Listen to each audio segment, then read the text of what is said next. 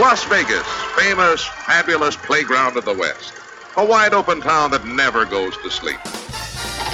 Vegas! Vegas, baby, Vegas! You're either in or you're out.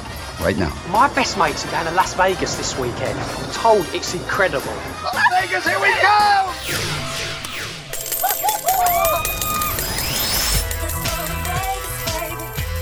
Pack your bags and get ready for a different kind of Vegas experience with someone who knows Vegas inside and out. You're listening to Vegas Never Sleeps with Stephen Maggi. Have you ever thought, boy, do I have a great idea for a book or a play or a movie? And you think, what a great thing, and you can write it up and you look at it and you go, this is really something, people are going to love it. But the question is, how do you get them interested in that? And there's something that you're going to learn about today that is crucial to that, and it's a fascinating book. Our guest is James Doc Mason. He's known as Doc, and he's just written a book. It's called Mastering the Logline: How to Excite Hollywood in a Single Sentence. Boy, that sounds like manna from heaven when I hear that for people that want to write a book and so forth. Also, he's a screenwriter, producer, consultant. He's also the co-writer of the 2021 feature thriller Caged. Well, Doc, welcome. What a great idea. And have you heard from people saying, oh my gosh, thank you for this? Because it's one of those things that people don't think about, but as you write in the book, it's very important. Well, thank you for having me on the show. And yes, I have had some great response so far to this the foreword was written by Christopher Lockhart, who is the senior story editor at William Morris Endeavor. And he calls it the most thorough and comprehensive examination of loglines that he's ever come across. Wow. And, he gave me 3 pages of a foreword that just, I'm over the moon with what he had to say and how he sets up my book perfectly. Because what he really says is that the logline is not only a descriptive thing, it doesn't just describe the story, it's also a diagnostic tool, a way to see into the story, and as he calls it, how to divine the strengths and weaknesses of the story, just from a single sentence. That's why it excites Hollywood so much. Yeah, and I even thought, as I looked at this is great for the business world, for anything you're doing, because ultimately it comes to that. And this obviously is made specifically for writing a script, but at the same time, we all have stories and so forth, and that first sentence, that most important thing, really becomes crucial because, as you say later, and we're going to talk about it, the whole key is don't be boring when you write. Well, if you can't get them on the first sentence, you're going to have a hard time on page 25. Exactly. Well, when you're describing a story, it's best to be brief. Have you ever had the experience where you're telling somebody about a movie you saw, and 15 minutes later they go, "Yeah, but what's it about?" Right. So here we're trying to describe the central conflict of a story in a way that is very brief and succinct. And I love the way Danny Manis, he's a script consultant, he describes my book as not a how-to book on how to write a formulaic logline, but a deep tutorial on character development and conflict-forward storytelling. What he does, he describes the logline as a sellable and succinct sentence. That's a key word there, is sellable. You've got to be able to convey that story, but not just the story. In business, like my real world job is I'm an advertising executive. So we're trying to get across the message as fast as possible in an advertising. But when we're talking to our client, we need to be succinct and sellable as well. Understanding, the core of the story you're trying to tell, whether it's an advertisement or a pitch or a book or a screenplay. It's interesting you say that, because as you think about the way advertising has developed and so forth, this makes all the sense in the world. If you look at an old magazine, and I love to do this, in the 50s and the 60s, you see lots of text and so forth. And now it is that key line. People remember that thing, whether it's Coke and a Smile and so forth. You can explain the other stuff later, but you got to you're kind of setting the viewer or the client's taste for that. Yeah, and in the book I describe things that are not a log line, and one of those things is a tagline. and that is, a Coke and a smile. And another thing is that's not a log line is a premise, and this is the general idea, the basic concept of a story, and those things are necessary for selling to the audience, right? Yeah. But just as important is understanding or the link between the audience and the author. The writer has to be able to convey to their audience exactly what they want. Well, I think it's important to explain exactly what you mean when you say logline, because as you just said, it's not necessarily a tagline and so forth. So when you're telling somebody that, I mean, it's more than just, well, this is what it's about. It's a little more than that, right? Right. So let's get back to describing a logline as a tool for the screenwriter. It's basically a one-sentence description of the central conflict in a story. And the central conflict is a very specific thing in narrative storytelling. It's the conflict that is resolved in the climax. And the climax is a result of the goal that the character sets. And the character sets the goal because of their status quo is interrupted. In other words, to say it more succinctly, it is all of these elements working together to describe the story, and they're all interconnected. But there are different types of main characters, and there's different types of opposition. And so the writer has to learn how to shape the story using those elements of story with the kind of main character and opposition that they might have. So with that being said, a logline is a single sentence of about 35 words that defines the story's central conflict through context and setting, a flawed main character, their opposition, the trigger, the stakes, goal, and tone. Now that may seem impossible to do in just 35 words. However, this is what the book is about. This is why it's called Mastering the Logline, because I show you in a very concrete way and step by step, and I hold your hand as you go through and do it for yourself. And I provide tons and tons of examples in the book about exactly how to do it. Well, I think this is really fascinating, particularly this whole concept of conflict. You wrote a great article, and you can if you want to get a feel of how Doc writes and so forth, I think you should go there. It's creativescreenwriting.com/mastering conflict in screenwriting, and you can put dashes between the words there, mastering conflict in screenwriting. And what you write is fascinating. I read it once, and then I couldn't get it out of my head, so I went back and read it again. And with your permission, I kind of want to go through a movie that almost everybody has seen, so they're aware of this, and show how this is exactly right. And I thought came to me was It's a Wonderful Life. We all see it at Christmas time, and that's all got all these different types of conflict. And as you go through it piece by piece, it's really all about that. So how do you take a movie that lasts 2.5 hours? Well, you got to get it down to the point, right, where you understand who George Bailey is and why all these conflicts and how there's a meaning and so forth, right? So you can do that with all these movies and so forth, but you got to look at it in that way around conflict. Right.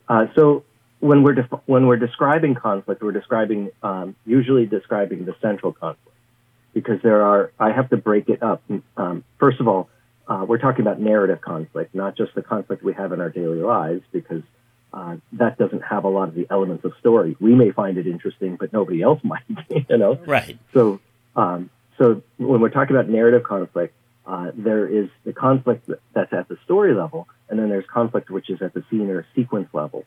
And the scene level conflict may be driven by another character. It's what I call a minor conflict. So the major conflict is the central conflict that defines the story. And so that allows us to understand conflict in a different way, because where the minor conflicts don't necessarily have to interact with the other elements. At the story level, it needs to be driven by the main character. At the scene and sequence level, it can be driven by any character who's providing the narrative thrust to get us to the next thing. The purpose of every conflict, regardless of the POV, is to let us know whether our character is getting closer to their story level objective or getting farther away. And the audience needs to be aware of that.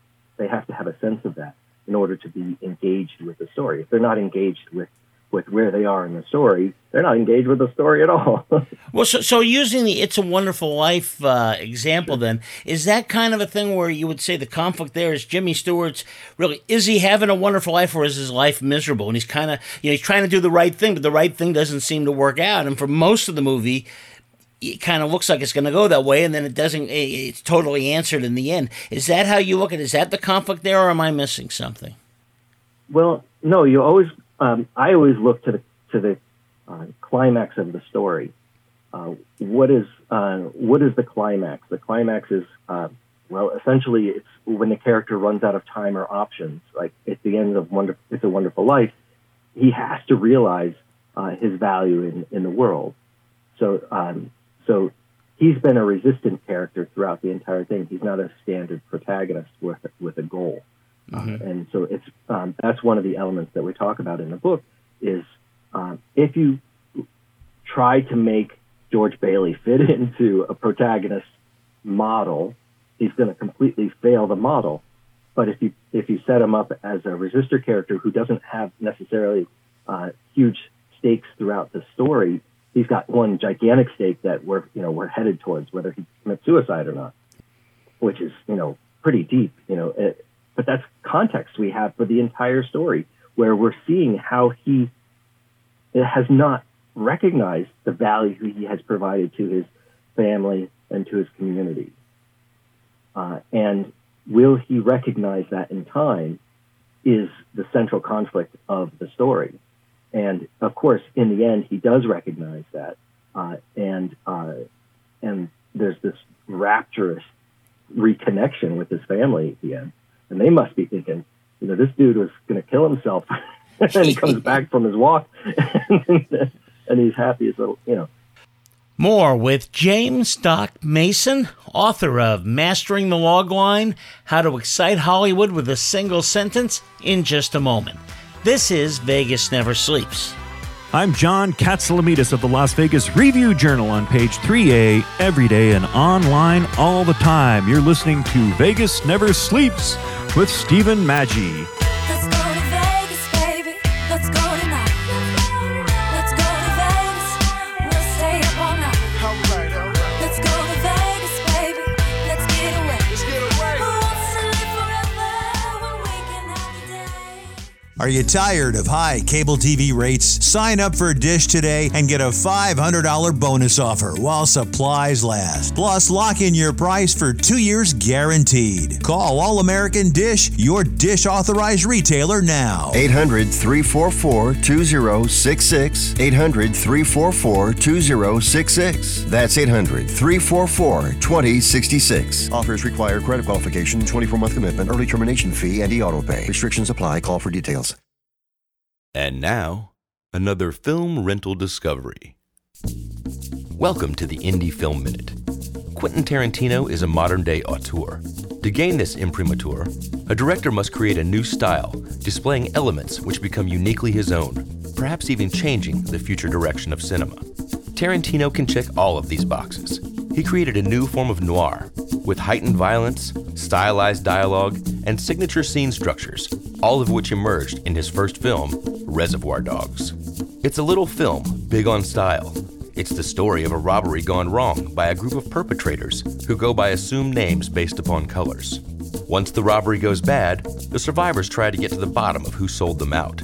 In a classic, though brutal scene, Michael Madsen, playing Mr. Blonde, enjoys torturing a captured policeman while he cavorts to a tune by Steeler's Wheel. Offensive?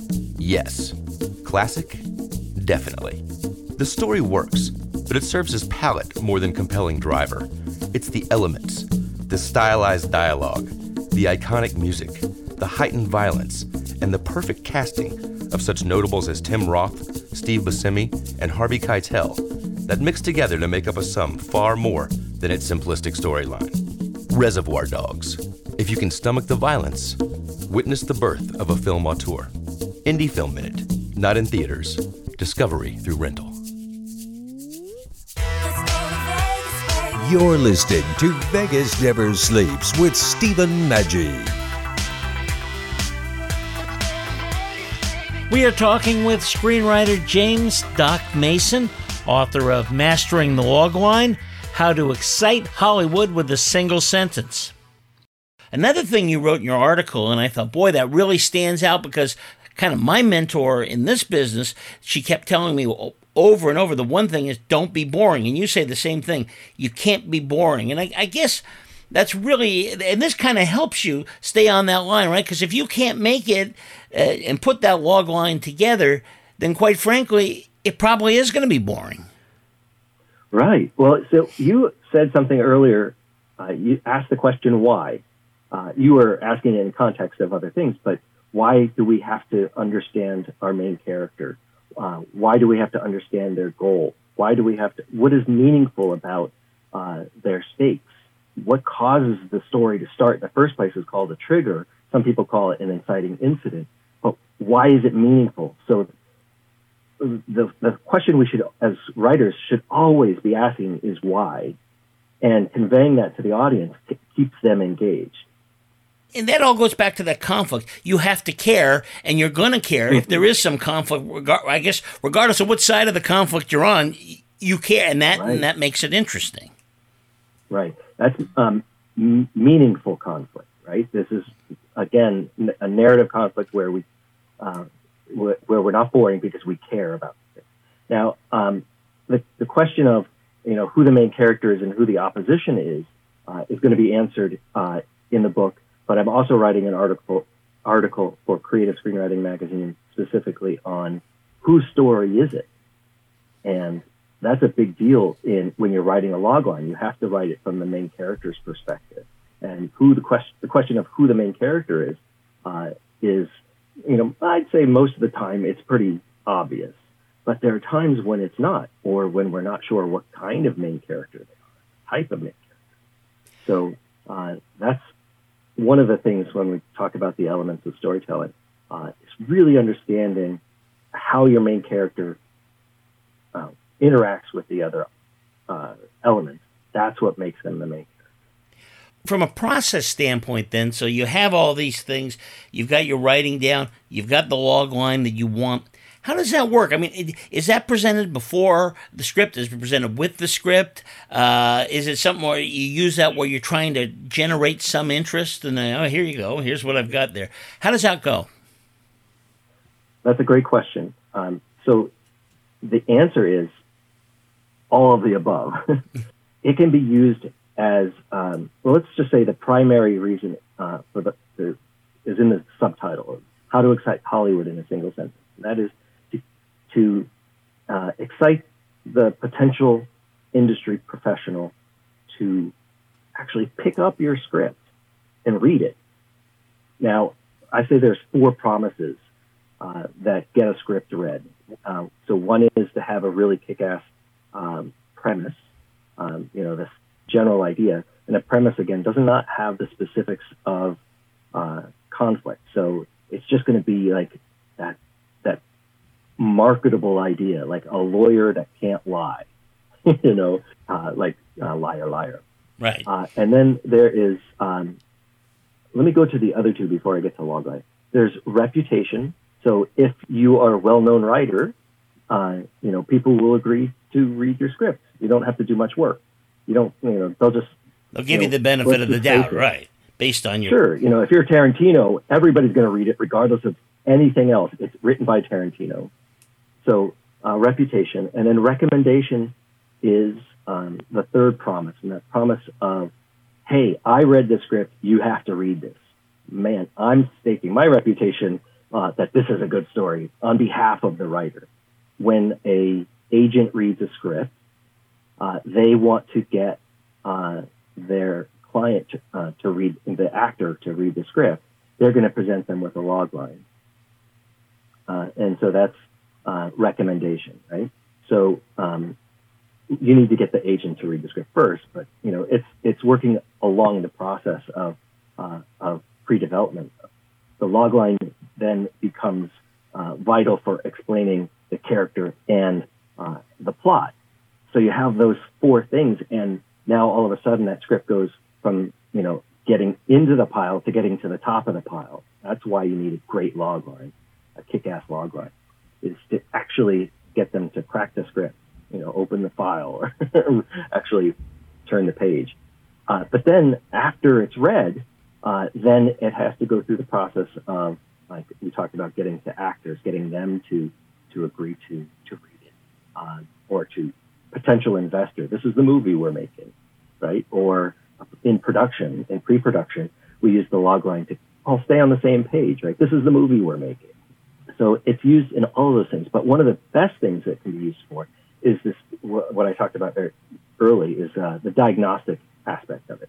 And that is, if a logline is failing in one of the elements, we can therefore go to the script and say, this is where it's problematic in the script. Because if there's a problem in one, there's most likely a problem in the other. And if you're having a problem writing a logline, it could be that you're having a problem in the story. Because I say that if you can write a great story, you absolutely 100% can write a great logline. And it's got to help, too, I would think, later on after everything's completed, with a promotion, because it's the idea, it's part of the reason you're going to want to see that film.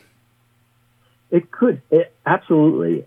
So a lot of time, marketing people kind of go back to the idea of the premise, because that's an easier, more digestible blurb, right? One sentence description of the premise as opposed to the plot and the characters. Right. However, I think that they work in combination. Like if you had two sentences, that one had the premise and one had the logline, man, that is a powerful combination for a synopsis of a very, very, very short synopsis of a story. One last thing I want to cover with you. I know you love classic movies, right? And as I'm going through all your stuff, I'm thinking, okay, this makes sense, because you've kind of dissected movie making and so forth. When you watch those things, I assume you're like I am. You love Turner classic movies. I always find gems that I never even heard of, but it just kind of sounded interesting the way they described it. Do you always kind of go through that and think to yourself, wow, okay, and kind of picture what your line would have been actually had you done it, and kind of seem like, well, maybe with what all we know about conflict, maybe there's some things that maybe I could have done a little differently. I think that's always the case, right? I think writing is a subjective thing. You can have two stories that are exactly the same in terms of plot and character, and they're going to be different because the writer has their own perspective on the world. And so they're going to bring or emphasize different themes and or emphasize some other thing like tone, right? So all these things are different with the same exact plot, the same exact characters. It's an interesting thing when the same director makes the movie twice. Love Story is a movie that came out in the 30s. So the story is by Leo Carey, and it's called Love Affair. And then it was remade in the 50s. That's the more familiar movie, which is called An Affair to Remember. Oh, yeah. Anybody that's seen Sleepless in Seattle knows that movie. Right. Yeah. And then Warren Beatty and Annette Bening made this unbelievably beautiful version of it. It didn't have nearly the chemistry that that An Affair to Remember had, but it was Katharine Hepburn's last movie. It's just such a beautiful story, and so when two movies come out at the same time that are essentially the same story, like Volcano and Asteroid movies or whatever, we accept that because it's how the story is told matters.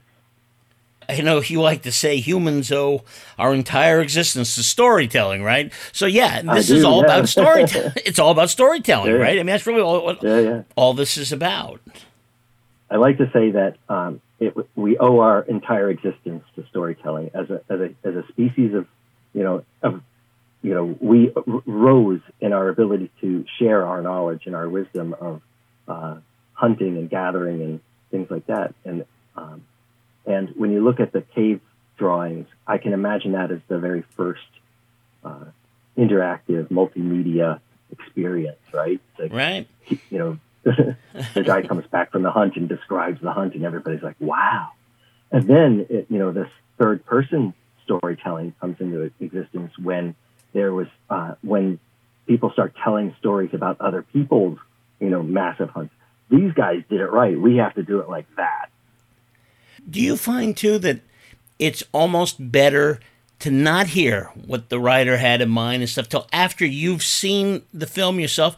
Because I think three people can look at the same film and get three different meanings out of it. So you don't want to tell them that, and kind of it's one route where you can take whatever route you want, and then you can figure out later, well, that isn't what I had in mind, but it's another way of looking at it. Well, I take that one step further, and I say nobody can watch the same movie twice. That is, their life circumstances are going to change, and they're going to interpret what they see differently, not only because they already know what happened. There's no suspense when you're watching a movie a second time, but you as a person has changed, and so your interpretation of what you're seeing changes. So no movie can be watched by any two people. They'll have their own perspective, their own interpretation, and that same person in a year or in 10 years. Like, I go back and I watch movies that I love. Like, for instance, Star Wars. Mm-hmm. We watch it 1,000 times. Why do we do it? And, it's not like we don't know the story, but every time we watch it again, it's nostalgia. First of all, there's looking for things that clues that kind of fit into the bigger picture. Now that we have 9 movies and several TV shows, how does the world fit together when you're looking at the original? When Leia kisses Luke in the first one, that now kind of seems kind of creepy. Yeah, right, exactly. So, but we wouldn't have known that in the first time. So the experience is different. That's all I'm saying.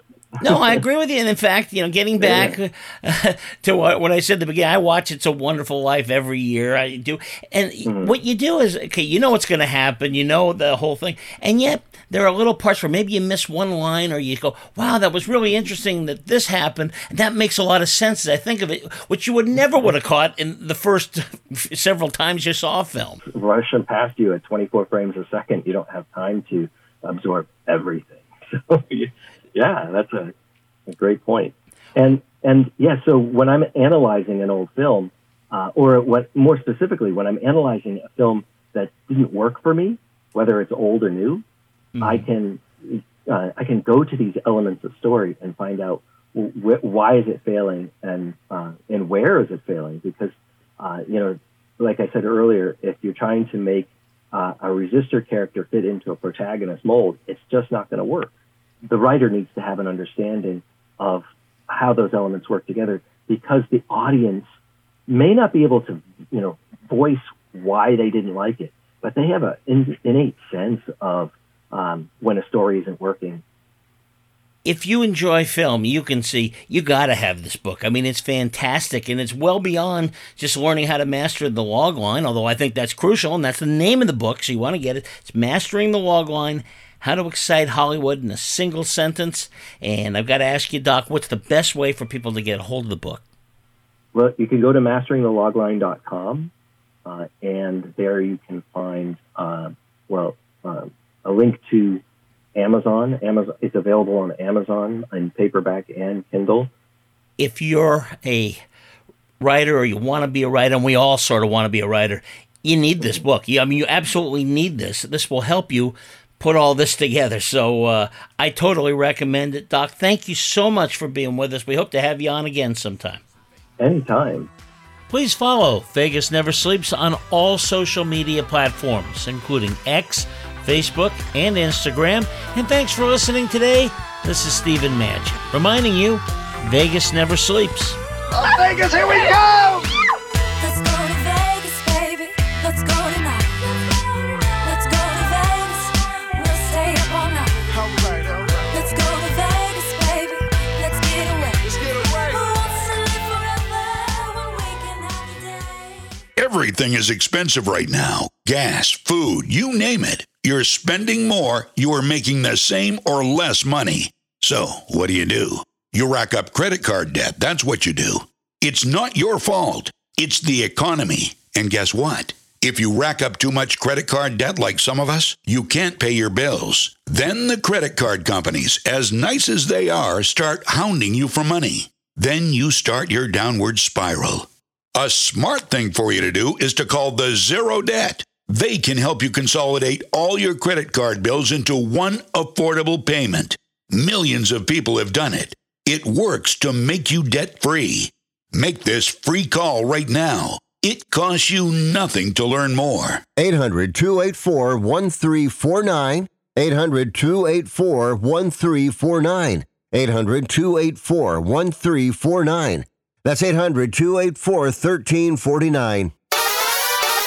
Holy Gentle Giant's dog food Batman. I'm Burt Ward, Robin from the Batman TV series. I was the Caped Crusader, and now I'm the Canine Crusader. After rescuing and feeding 15,500 dogs for 23 years, my wife and I created a natural, low-fat, heart-healthy, made-in-America dog food and special feeding and care program designed to help all dogs live amazingly longer, healthier, happier lives. Our dogs are living as long as 27 healthy, active years. Yours can too. That's twice their normal lifespan and triple for some breeds. Would you like your dog to live as long as 27 years and still be active and healthy? Gentle Giant's dog food is complete nutrition for all dogs and puppies, all ages and sizes, and is different from other dog foods without the greasy coating and high fat content that can shorten your dog's life. Try our Gentle Giant's life-enhancing dog food for the longer, healthier, happier life of your dog. Attention timeshare owners, call the Timeshare Exit Hotline now. We can help you legally get out of your expensive timeshare contract. If you're fed up with the maintenance fees, learn how you can terminate your timeshare legally and permanently. Call right now for your free consultation, 800-803-5449, 800-803-5449, 800-803-5449, 800-803-5449.